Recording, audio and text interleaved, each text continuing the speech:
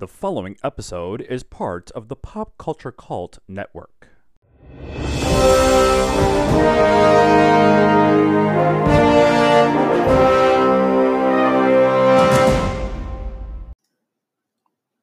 Hello, cult members, and welcome to the Pop Culture Cult. I'm Sean. I'm Janice. Like, I remember to slow down. I'm doing introductions. And welcome to our Apocalypse rewatch of movie review. Right. Welcome to the apocalypse. Welcome to the apocalypse. Welcome to the apocalypse. Welcome to the apocalypse. I was thinking about the helicopters coming in during Apocalypse Now. Oh, I love the smell of napalm in the morning. Or Skull Island. It's the same exact shot. Or it's in Force Awakens. Rise of Skywalker.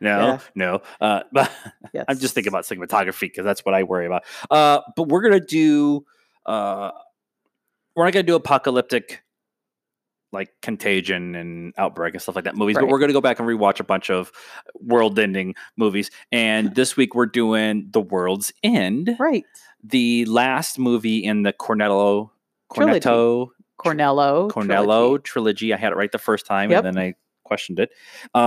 Written by Edgar Wright, directed by Edgar Wright, co-written by Simon Pegg, and Nick Frost helped some in there and stuff. Okay. And Yeah. but it's the last in the Cornetto trilogy. And when we went and saw this movie in the theater, it's 7 years old.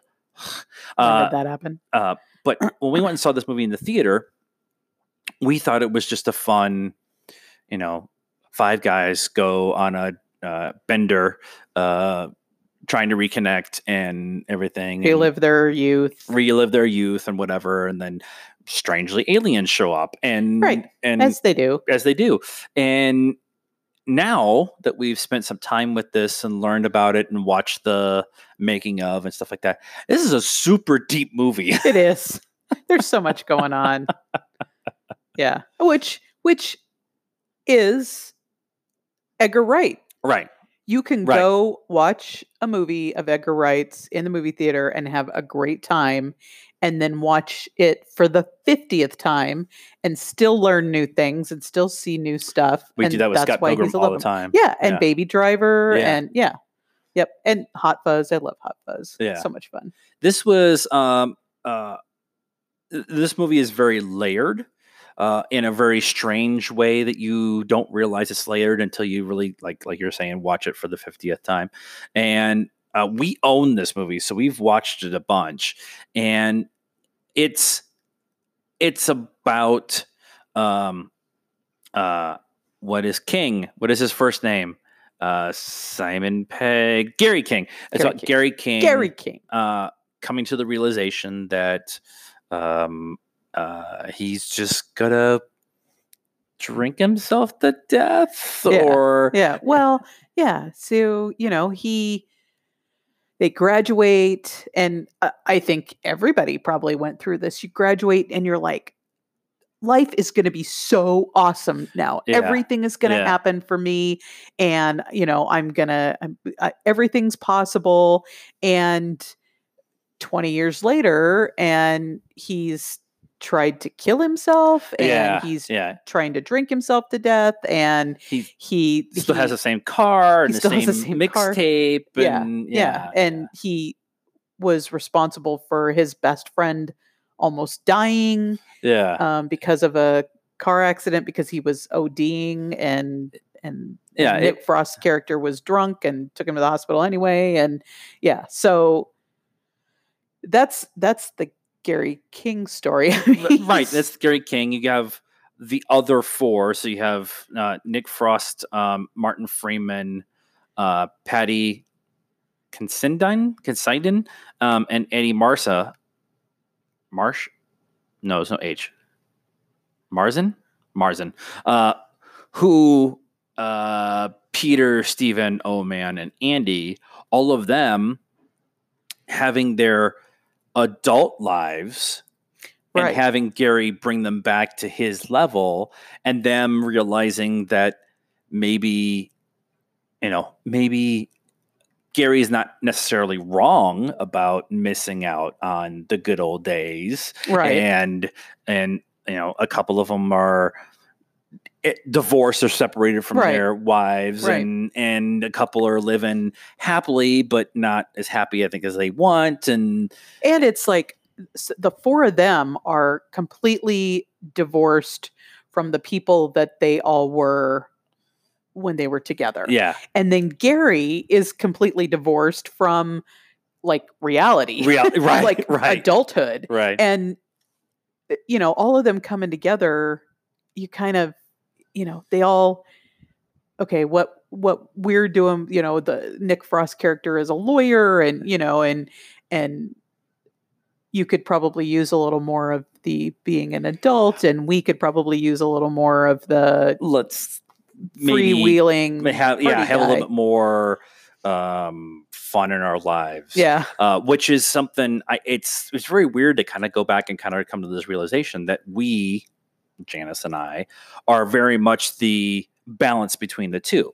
We like to go out and have fun and go to the movies and go to concerts and raves and blah, blah, blah, blah, blah, and go to Comic-Cons and stuff like that. But we also both have jobs and we're responsible and, pay our rent and pay multiple rents. But it's a really like kind of a spotlight on those people who kind of lose their way of remembering that, you're supposed to be having fun when you're doing that and stuff like that. And then you have that whole thing. And then you have the corporatization of small town England that's also going on, where all the pubs look exactly the same and all the decor's the same. It's 12 bars in one night, but they all have the exact same beers and they all have the same exact layout. And we actually experienced that specifically in Edinburgh.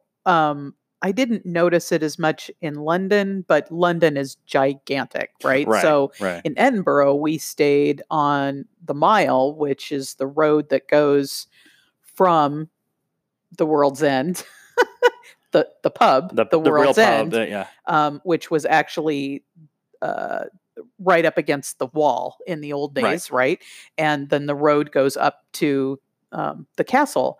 And there was probably 8 or 10 pubs that we went to, some of them repeatedly. The World's End was one of them, that were all owned by the same corporate company. Yeah. And the reason why we knew that was A, because they all served the exact same beer, and B, when you got the menu, it was exactly the same menu. It looked and everything on it. So, I mean, you knew what to order, but not the nachos. Not the nachos. Don't get nachos in Scotland. I don't know what that was. That was not salsa. But so we've experienced that, kind of understand. It's what they call it, starbucking. Starbucking, yeah. They talked about it in the making of, and it's also about the aliens coming down and trying to assimilate a new culture into their system by telling everybody you have to do it this way, which is very much the Starbuckian way that they're talking about. Yeah. The visualness was the actual pubs, but the aliens are trying to get them to just straight out assimilate into our culture, and we're going to tell you how to live, pretty much. And not to get political or whatever, but a lot of political structures done that way, a lot of corporate structures done that way, a lot of religious structures done that way, where you can believe in whatever you want to believe as long as you believe in the same thing that we believe in. Yeah. And anybody else that believes or does something differently than that is wrong. Yeah. And so there's a spotlight on that. Oh, by the way, it's wrapped up in this thing of 5 guys going on a bender in their old hometown, getting drunk, and there's aliens involved. You know? Right. And blanks, trying to assimilate them. Inks. They kept that, like, drunkenly trying to come up with, which is one of the what they were going to call best them. Scenes in the whole movie is Gary and somebody else go to leave, and the 4 of them are around trying to figure out what to call these things after they got their first their first encounter with him in the bathroom, and Andy goes, "There's so far there's been no better name than Boom Boom Blue Bloods or something like that." Yeah. It's just like I've had that exact conversation. We're going to have a deep philosophical conversation, and we're all going to come back to Boom Boom Kitty Fuck or whatever, it ends up being, Wow, that took a turn. It did take a turn. But you have all these layers of this movie, and yet it's still shiny and fun, and awesome fight scenes, and still holds up, like you said, 7 years old. Still holds up really well. Fun. We have the DVD copy, not the Blu-ray copy, so the our resolution isn't like is super good or whatever. But I don't think it's necessarily. This isn't Dunkirk. It's not Dunkirk. It doesn't need to be high res. We'll have that conversation later. But okay. I don't need a 4K TV. No. It's the apocalypse. No, but it's an interesting thing because I was watching Cinema Wins today, and he was talking about how Edgar Wright, even with success of Baby Driver, box office wise, doesn't get a lot of love. I know, and I don't get it. And I don't get it because Shaun of the Dead is a zombie movie, and they wanted to make a zombie movie. There's layers to that. Yeah. Hot Fuzz is a British take on American buddy cop movies. Yep. But there's a ton there. World's End is 5 guys getting drunk, but there's aliens, and there's layers there. And Scott Pilgrim is about this kid who can't get over a big breakup, but there's layers. Like there's all this stuff that's there. Yeah. And then you throw Baby Driver in there, and you're like this is one of the better auteurs directing wise right now. And I don't think people really understand who he is. Yeah, no. Because they see the titles and they think, oh, Hot Fuzz is this silly comedy cop thing. Yeah. And Shaun of the Dead is a zombie movie, and Baby Driver is, this kid going around driving cars. They don't really, but you have, and again, you've got it. Like the more you watch his stuff, the more you find, the better. You just, all the uses of color and music and which isn't a huge thing in this movie. No, but it's still there. But they're not color, well, not music, but they do stuff to a beat. I think Edgar Wright thinks to a beat, like just normally, because they were practicing chugging beers, and they had to do it. There's like 2 or 3 people standing there, and they've all got to pick up the beer and chug it to the same rhythm and then get done at the same time. And all the blanks, that had the glowy eyes and mouth and everything. And they, it was like choreographed that they were all in time stepping out together. And so, I think his brain is just on a beat all the time. They were talking about how much of a perfectionist he was, and he wants to do tons and tons and tons of takes. Yep. And as somebody who, at one point in time in my life, aspired to be in that world as an actor or director or whatever, creator, I'm very much that way. I'm not one of those, okay, you get 1 or 2 takes and then we move on. Right. Like, I don't want that pressure. I want to, whatever I'm doing, if it's not working the way I put it on the paper or how I'm telling them, I'm okay with, let's do it.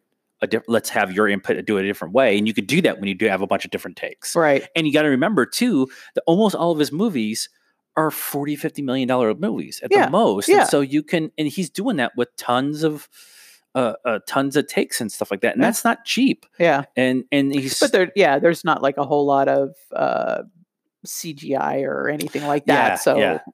I think there's more in this one than there is in the rest of the Cornetto trilogy. Probably just because of like the blanks. I mean, They did glow, their eyes and stuff. The eyes and stuff it glowed, but not as much. I don't know if you were paying attention during the making of stuff, but they actually that was a lot of it. That was practical. They had glasses that glowed, and they had the mouthpiece in their mouth. They just amplified it, which is really easy to do in post and stuff. And so, we can go on about Edgar. We'll just do a video about Edgar Wright. This movie we're going to review Edgar Wright's filmology. So at the end, the world does actually end. The world does actually end. In case you haven't seen this movie, it's 7 years old. The world does actually end because Gary King refuses to bow down to their corporate overlords. Right. Who and who's the corporate overlord? Oh, Bill Nighy. Bill Nighy. He's like halfway through. He's like, "Oh my God, it's Bill Nighy." I'm like, "Yeah." So they set off an EMP, and it wipes out all the technology, and Nick Frost's character is sitting around telling ghost stories of Gary King to all the little children with mismatching glasses. Yeah, which is one of the funniest things. They're duct taped together or whatever. And and they kind of tell the story of what happened to everybody, and it's just a fun movie that if you actually spend the time, there's layers there. Yeah. And I think it's just one of those. It's fun on the surface. You can turn your mind off and just have fun with it. Or again, on the 50th viewing, take more of a deep dive. It's a good movie during like we're talking about with everything that's going on, where you can do some escapism with it and still be okay. Although I wanted to go back.